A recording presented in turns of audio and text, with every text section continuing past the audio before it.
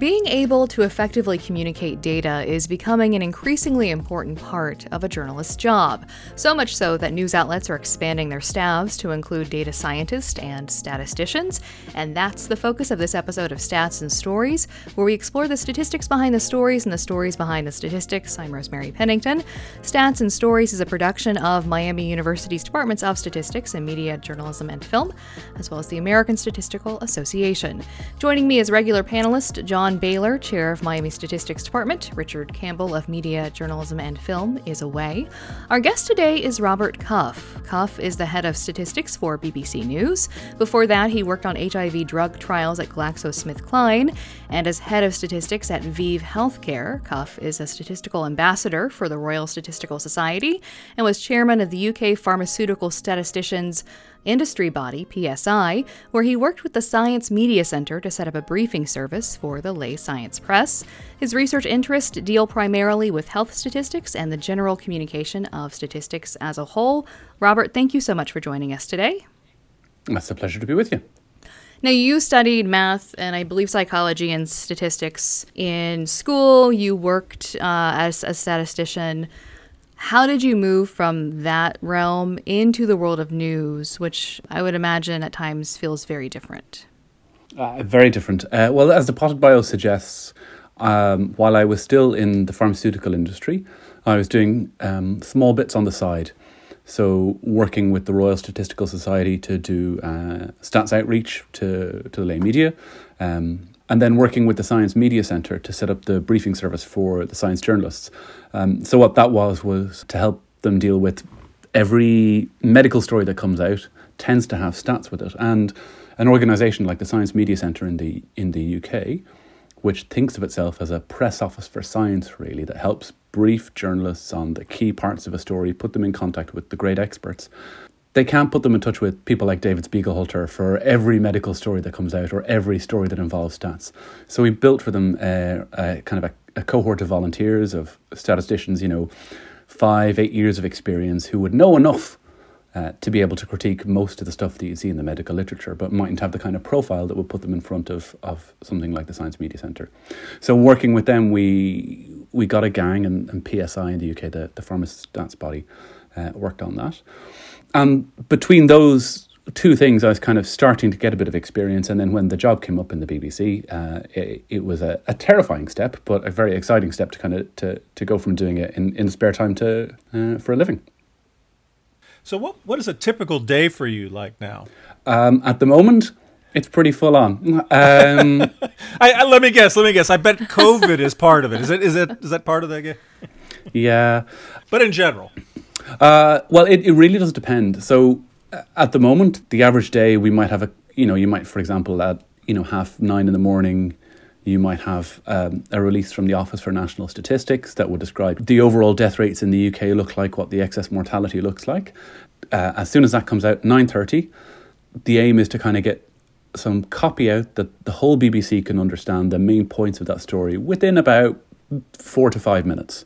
Oh, wow. So to get those the key bullets out, and then after that, maybe I'd have a little bit more time to kind of comb through the release in a bit more detail, to put additional analyses out.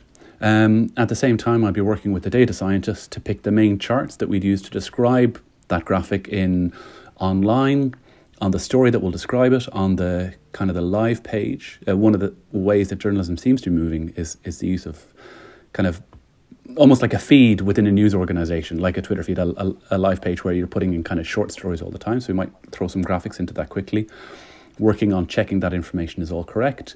And then you'd probably do a broadcast round on it about 10 o'clock. So that would be on the news channel. And that's kind of, 3 questions, 3 answers, summarising the stats, maybe with the graphics as well, reversioned for TV. On a good day, that's the end of it, and you can kind of get into kind of helping other people do their stories later in the day. But there would be frequently a couple of days where you'd kind of do that, rinse and repeat a couple of times, where there's another release that comes out at 11 o'clock or 2 o'clock. Fridays in the UK are just really busy, where we have a big study describing, how many infections there are in the UK, and then the scientists advising the government. They come out with their estimates of the R rate across the UK.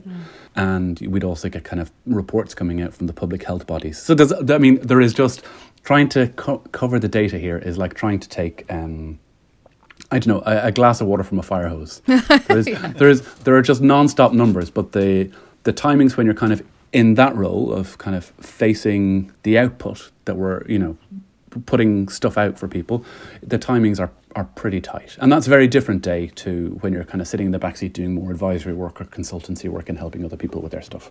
What was that transition like for you to go from what I would assume was a much more, I would say probably maybe not relaxed if you're doing drug trials, but a more leisurely compared to a news timeline sort of way of crunching numbers to suddenly being in this place where it sounds like within a half an hour you're from press release to hitting, the air and having to sort of talk about something intelligently. How was that transition for you to go into a news environment where you were sort of expected to be able to make sense of these very, very quickly? It took me a while to learn it. I'd say it's very different. So in drug development, your deadlines are 5 years away. Trials take a long time to do. And those deadlines, it can be pretty painful if you need to negotiate a shift with your management if a trial takes longer than you expected or something goes wrong. But deadlines on news are, well, it's not a deadline, you're on. It doesn't matter if you're ready, you're on. Right.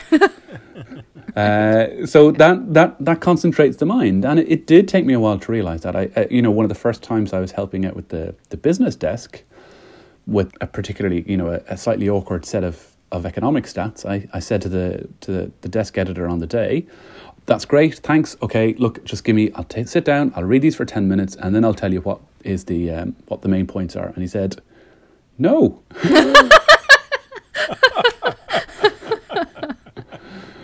The pressure for people to get stuff out quickly, I think is something it's hard to grasp when you're not in the industry.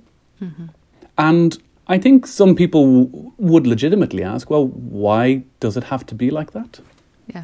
And it's just gravity. I don't think there's any point in complaining that it's like that. It just is. Mm-hmm. So if you take an example of one of the releases that we would get out, if it's GDP, are we going into a recession or not, or something like that?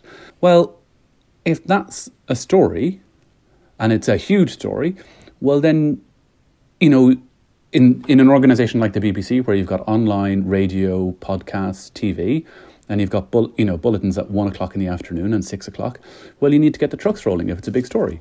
You need to interview the Chancellor and the Leader of the Opposition, one person to say, well, this is thanks to our, the glorious policies we've put in place over the last 5 years, and the other one to say, well, this would have been much better if it had been under us. You need to get your vox pops out in the street to say, well, GDP doesn't mean much to me, I'm still having a tough time. You need to get all that comment together, you need to pull that package together, and you need to get it done, in about 3.5 hours. Mm-hmm. And of course, if it's not a story, well, then you need to find something else to fill the half hour, because no matter what, you're going to be on for half an hour at 1 o'clock. So you need to make the decisions quickly. And it's not just in our setting, in print media, yeah. You've got to make decisions fast. And because the newspapers are really the only barrier between the readers and everything that happened in the world yesterday. And someone has got to make a decision about what goes in and what doesn't go in. And so the volume of stuff that the editors or the people who are putting the paper together are dealing with every day is it's mind-blowing. And so they have to be able to make decisions very quickly on the basis of very, very clear information. And that's what's at a premium. That sounds like a tremendous challenge. I mean, I'm hearing you talk about the idea of there's this issue of clarity, there's an accuracy, and then there's a timeliness. And isn't there some saying that you could have two of the three, but you can't have all three? Oh, I challenge that. I think that's the skill of the journalists I work with, is their ability to be remarkably clear on very short order. And to do it, not just to do it on a time budget, but also to do it on a budget of words. Yeah. There's only so many characters you can fit in a tweet or a headline, or in, the first 4 paragraphs of a story, which is, where you're kind of we aim to get the bulk of the story or the important things you need to take away in that short amount of information. Their ability to turn that out quickly is I think really, really impressive. And you're doing it slightly differently when you're doing it with numbers. But every story has caveats. Every story has nuance. Every story has complexity. Brexit is difficult. Coronavirus is difficult, not just for the numbers.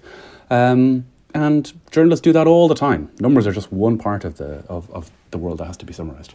I'm looking at the key points on the BBC's editorial guidelines for reporting statistics, and there's something that sort of sticks out to me because I teach journalism. I'm a former journalist, and so I'm constantly sort of pushing to my students, like, don't take anything a source tells you for at face value. Verification is the essence of what we do. It's great if you use a quote, but make sure there's something, of news value in the quote. And so one of the points you have is we ask for skepticism about facts and quotes, but I'm going to just quote this: avoid taking statistics at face value. Why is that the first point, and why does that seem to be something that you're trying to impress upon, I'm assuming, the journalists who are using this as they're reporting? I mean, every number has a history. Every number has a story. It's come from people who've collected a particular set of data, and you would need to ask the same questions of any number that you would ask of any other fact. So who's told me this? Why have they told me this? Is it reasonably likely to be true? What's the basis for the assertion that's being put in front of me? And things feel real with numbers. Mm-hmm. Like numbers seem solid and dependable and reliable, and they can be, but they're just as open to any of the sources of uncertainty as any other thing that we hear about during the day. And it's just reminding people to apply those kind of standard journalistic ways of thinking to every kind of information that we come across. So when you think about the way numbers are reported, I mean, it's often this focus on just a change of an estimate. And I've, in one of the pieces that we saw as part of preparing for this, when you were talking about migration change, as an example, that you have these point estimates, this fluctuation of 20,000, and whether or not that even has meaning. So that there's this aspect of nuance, and you talked about both the uncertainty that's associated with it, but it always seems to be to me that there's this huge challenge with communicating that nuance or that uncertainty, or look at how much this rate has changed or this percentage has changed of unemployment or whatever endpoint. But that may not mean anything. So how do you balance that, or how do you tell those stories with that nuance and uncertainty reflected? Well, what would you have people do? Well, I guess, oh man, turning this around, Robert. This we're dealing with a professional here, Rosemary. How's it feel, John? It feels good. It feels good. Yeah, I guess what I would have people do is to think about whether or not it's a story worth telling. Bang on. I mean, so to me, the issue is making sure that there's an appropriate, I wouldn't say filter, but caution in place to say that don't be overly enthusiastic about a point change if it's well within the scope of what you might expect given the uncertainty that you see in a system. Yeah, so the guide, absolutely. So it's not about, Whew. it's not about, well, sorry, I didn't mean it to be a test. No, I'm having fun, Robert. This is good. He deserves it. But it's. I don't think it's about putting a confidence interval in every headline. No. It's about making a judgment that takes into account all of the uncertainty in the data, and then writes the most interesting, most grabby story that is true to the data and true to the uncertainty. So the guidance I would give to our business desk on some of the surveys, the economic surveys that come with a margin of error, is it's not wait until everything is 95% certain. You can't wait until that point, but there is a certain range where there's nothing going on here. Forget about it. There's a certain range where you want to look at the other indicators that tell you whether or not there's a story here, whether or not this individual change is supported by the rest of the data or the rest of the information that you're getting from other sources or people who know the area. And then there's a range where it's just screaming obvious. And it's adjust your language to match that level of certainty. And that's the gift that the journalists that I work with have, is that they kind of, once you can get it into the levels, they're able to write things in just very subtly different ways that communicate how strongly we believe this story. And there's loads of ways of communicating how big a number is. Is it in the headline? Or is it somewhere down the body of the story? Is it something that leads the page or leads the bulletin? Then it's a more important number than if it's something that's mentioned later on. Does it have a chart? Does it have a graph? Because charts are realer. Mm-hmm. So there are lots of ways of communicating how certain a number is. It is not just put a ribbon around it or put the confidence interval on it. There's lots of ways in which you can communicate that uncertainty. And the fun part of the job is getting into that point where you're working with the people who are great on the words and working together to describe that uncertainty. You're listening to Stats and Stories, and today we're talking with the head of statistics at BBC News, Robert Cuffe. Robert, so early on you talked about how communicating stats clearly for a broad audience was something that you've been interested in for a long time. Why was that an interest that you developed? Because it's really important that people understand what's going on around them, and risk is a key part of that. Right. I mean, it's just crucial. I mean, and it's great publishing a paper. I mean, it's fantastic if you provide some information that you hope will be of use to the general public, and it's not much use if nobody ever reads it or understands it.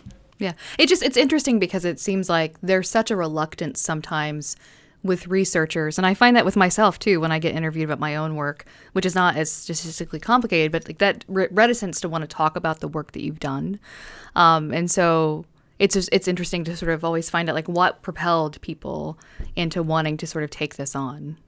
You know, when you've looked at the work that you've done, what's been one of the hardest stories that you've been involved with trying to tell? That really was very challenging for you to do that translation to collaborate with your colleagues and journalism to produce a story. I'm sorry to be a bit like, there might be recency bias, but I just think COVID is so hard. Oh, I think it probably is more than recency bias. It's huge. There are so many different sources of data, and it's so important to people because it's just turned the world upside down. Mm-hmm. And I don't know about you, but I'm certainly, kind of looking for an answer. What comes next? Yeah. And trying every day to understand that. And there was that period at the start where you're kind of almost reflexively checking the phone every couple of hours to look at the numbers, and I've probably gone through that kind of trying to avoid it now for a while. Everyone's been through that kind of emotional journey with the numbers, and it's becoming more and more politically contested now as we move out of that first obvious hard lockdown and into these more difficult questions about what do we do now as it appears that there's kind of, we're moving into winter with a respiratory virus that kills people. Mm-hmm. What are the steps that we take that balance the two harms of the damage directly done by the virus and the damage done by the things we do to stop the virus?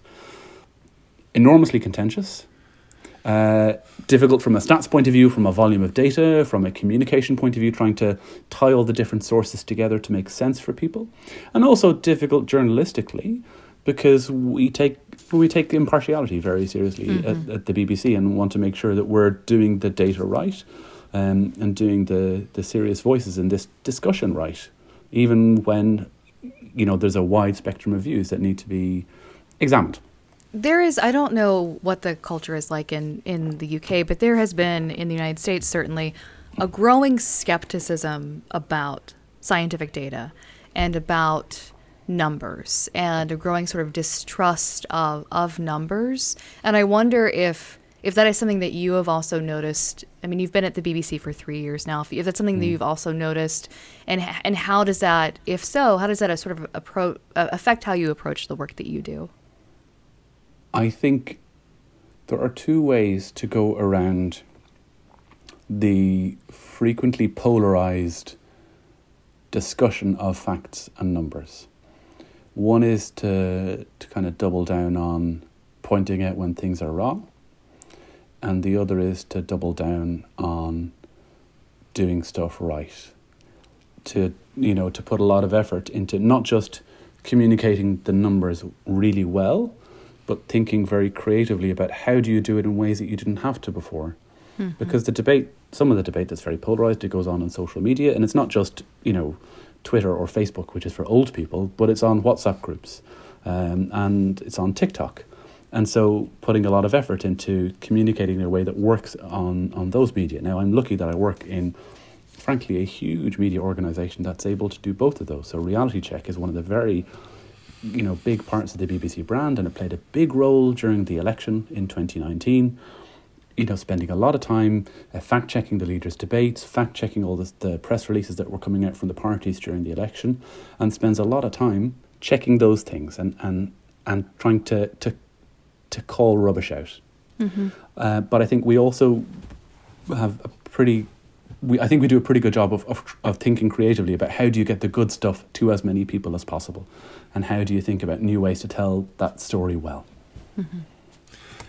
Can you give us an example or two of some of the new ways that you're pretty excited about in terms of communicating this type of information? Well, one of the ways that we have enormous possibility to make data and to make facts grabby now is with the interactivity that our phones give us. So like a postcode lookup is just so powerful because it's not a story about the country or 60 million people or 350 million people. It's a story about me, where I live. And so our ability to personalize stories, because we have so much more data available to us now, is enormously powerful. And the data journalists in the BBC, I work very closely with them, have done a lot of work on fun things like which Olympic athlete is the closest body match to you. Down to, whether house prices have risen after adjusting for inflation, where you live. Okay. Or, all the stuff on COVID, where people are at the moment. A personal calculator on the risk of crime where you are. So, ways of making stories personal to people is an enormously powerful way of helping you tell stories and get facts into people's lives. And the phones are a good way of doing it. And of course, there's a real skill to doing it because, and these are only things I've been picking up from the people who understand it far better than I do. You do it portrait, you don't do it landscape anymore. Because when you're on the bus on the way into work, you're not holding your phone sideways. You're holding it straight up. Exactly. You're scrolling with your thumb. You need to put subtitles on it if it's video because you're probably listening to something else, a podcast or like this podcast, obviously, or only if you have really good taste. Only really good taste, yeah. Or actually any taste. No. or some music. So you don't rely on the audio track in your video to tell the story. If you're doing a lookup, the kind of interactive lookup that I'm talking about, do you want people filling in 20 things? Because they won't. No. Right. No. That's a really cool idea. That this idea of the personalized relevance of pieces of news. I mean, I think that's exciting when I think of it in the context of location or sort of geographic index or kind of other components. It's a little bit horrifying if I think in terms of the echo chamber of hearing certain news stories that might be customized to a certain particular belief. I just in terms of filtering news for a certain perspective. I think that's kind of the pathological extreme when I think about this kind of customization or personalization of news. I think many of us end up customizing our news source now. It's something that people are doing anyway. And I think there's news organizations are working very hard on how to strike the right balance between putting the important stories in front of people and putting the stories that people will choose for themselves, and it's a complicated technically and it's a complicated thing to do technically and editorially. What advice would you have, Robert, for a journalist who wants to be able to report on their community well and use data to do it? I'm in a journalism program. We send our students to the stats department to take a stats class, but I'm sure there are things we could be doing to better prepare our students. What should a journalist be looking at or thinking about when they want to be using data in their stories? Thing one, numbers are free stories. They're free stories that your peers and competitors aren't finding because they're more scared of numbers than you are. And you don't need very many skills to be able to get great stuff. If you can open a spreadsheet and you can sort it and maybe add up, you will be able to find stories that other people aren't getting. And I am amazed by, the journalists who really do that and really kind of hone that skill. And it's not super technical. It's not necessarily coding. Of course, there's a great, fascinating world in there. But with the publicly available data that's out there now, you can really find interesting stories reasonably easy once you get up to a pretty basic level on Excel. You don't need to be a spreadsheet guru. You just need to be fairly spreadsheet confident and have a good nose for a story, and then you're away. I like that. Fairly spreadsheet confident. I like that. I have to ask the complementary question to this. So help me prepare my stat students for this to work in this world, to help with collaborating with journalists. It's been one of the great delights of my professional career to interact with my colleagues like Rosemary. But I'm wondering, how do I help my students students start to get ready to do this kind of work, to be able to think about the challenges that you said, such as, working with these very tight time constraints and being able to respond quickly to needs and write well and write concisely? What are some things that I can do to help my students get ready for that? Well, the first thing is just to write. Yeah. Is to write lots. That's the best practice. I think so there's a different series of things. If you want to build up your expertise on your own, or if you want to take your steps into the world of working directly with the media, building up your expertise, get yourself in the mindset of news is something that you would shout up the stairs to your mum. That's a news story. And now there are things that I want to talk about, but that doesn't mean they're news. And if I'm writing, if my research is interesting, it might be interesting to a niche audience, but how grabby is it really? And you can do that self-filtering. That's also a very useful way of thinking about when you do have something that's that interesting, when you're thinking about all the subtleties and the caveats and the nuances and the complexities in the data. Because it boils down to, what are the caveats? Did they change what the headline is? Like that thing that I would shout up the stairs. Can I even run the story? Are the caveats so important that I can't run the story? And how prominently do I need to mention them? Are they the kind of things that I need to put like in the first three things that I talk about here? Or can they go down the bottom? And if they can go down the bottom, you might need to talk about them or emphasize them as strongly. So being very clear about the most important things that you've got to say. Statisticians, I think in particular, may be professionally trained to write because of this, therefore I can say that, and having demonstrated all of these things, I can conclude.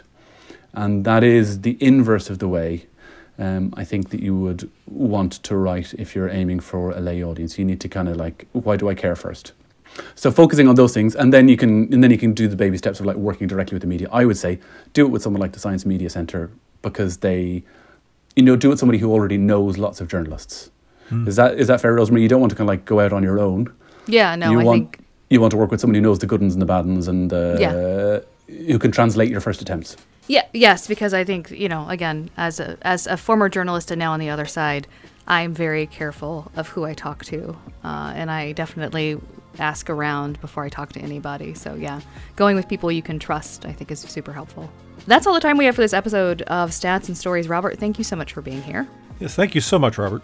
Pleasure. Stats and Stories is a partnership between Miami University's Departments of Statistics and Media, Journalism, and Film and the American Statistical Association.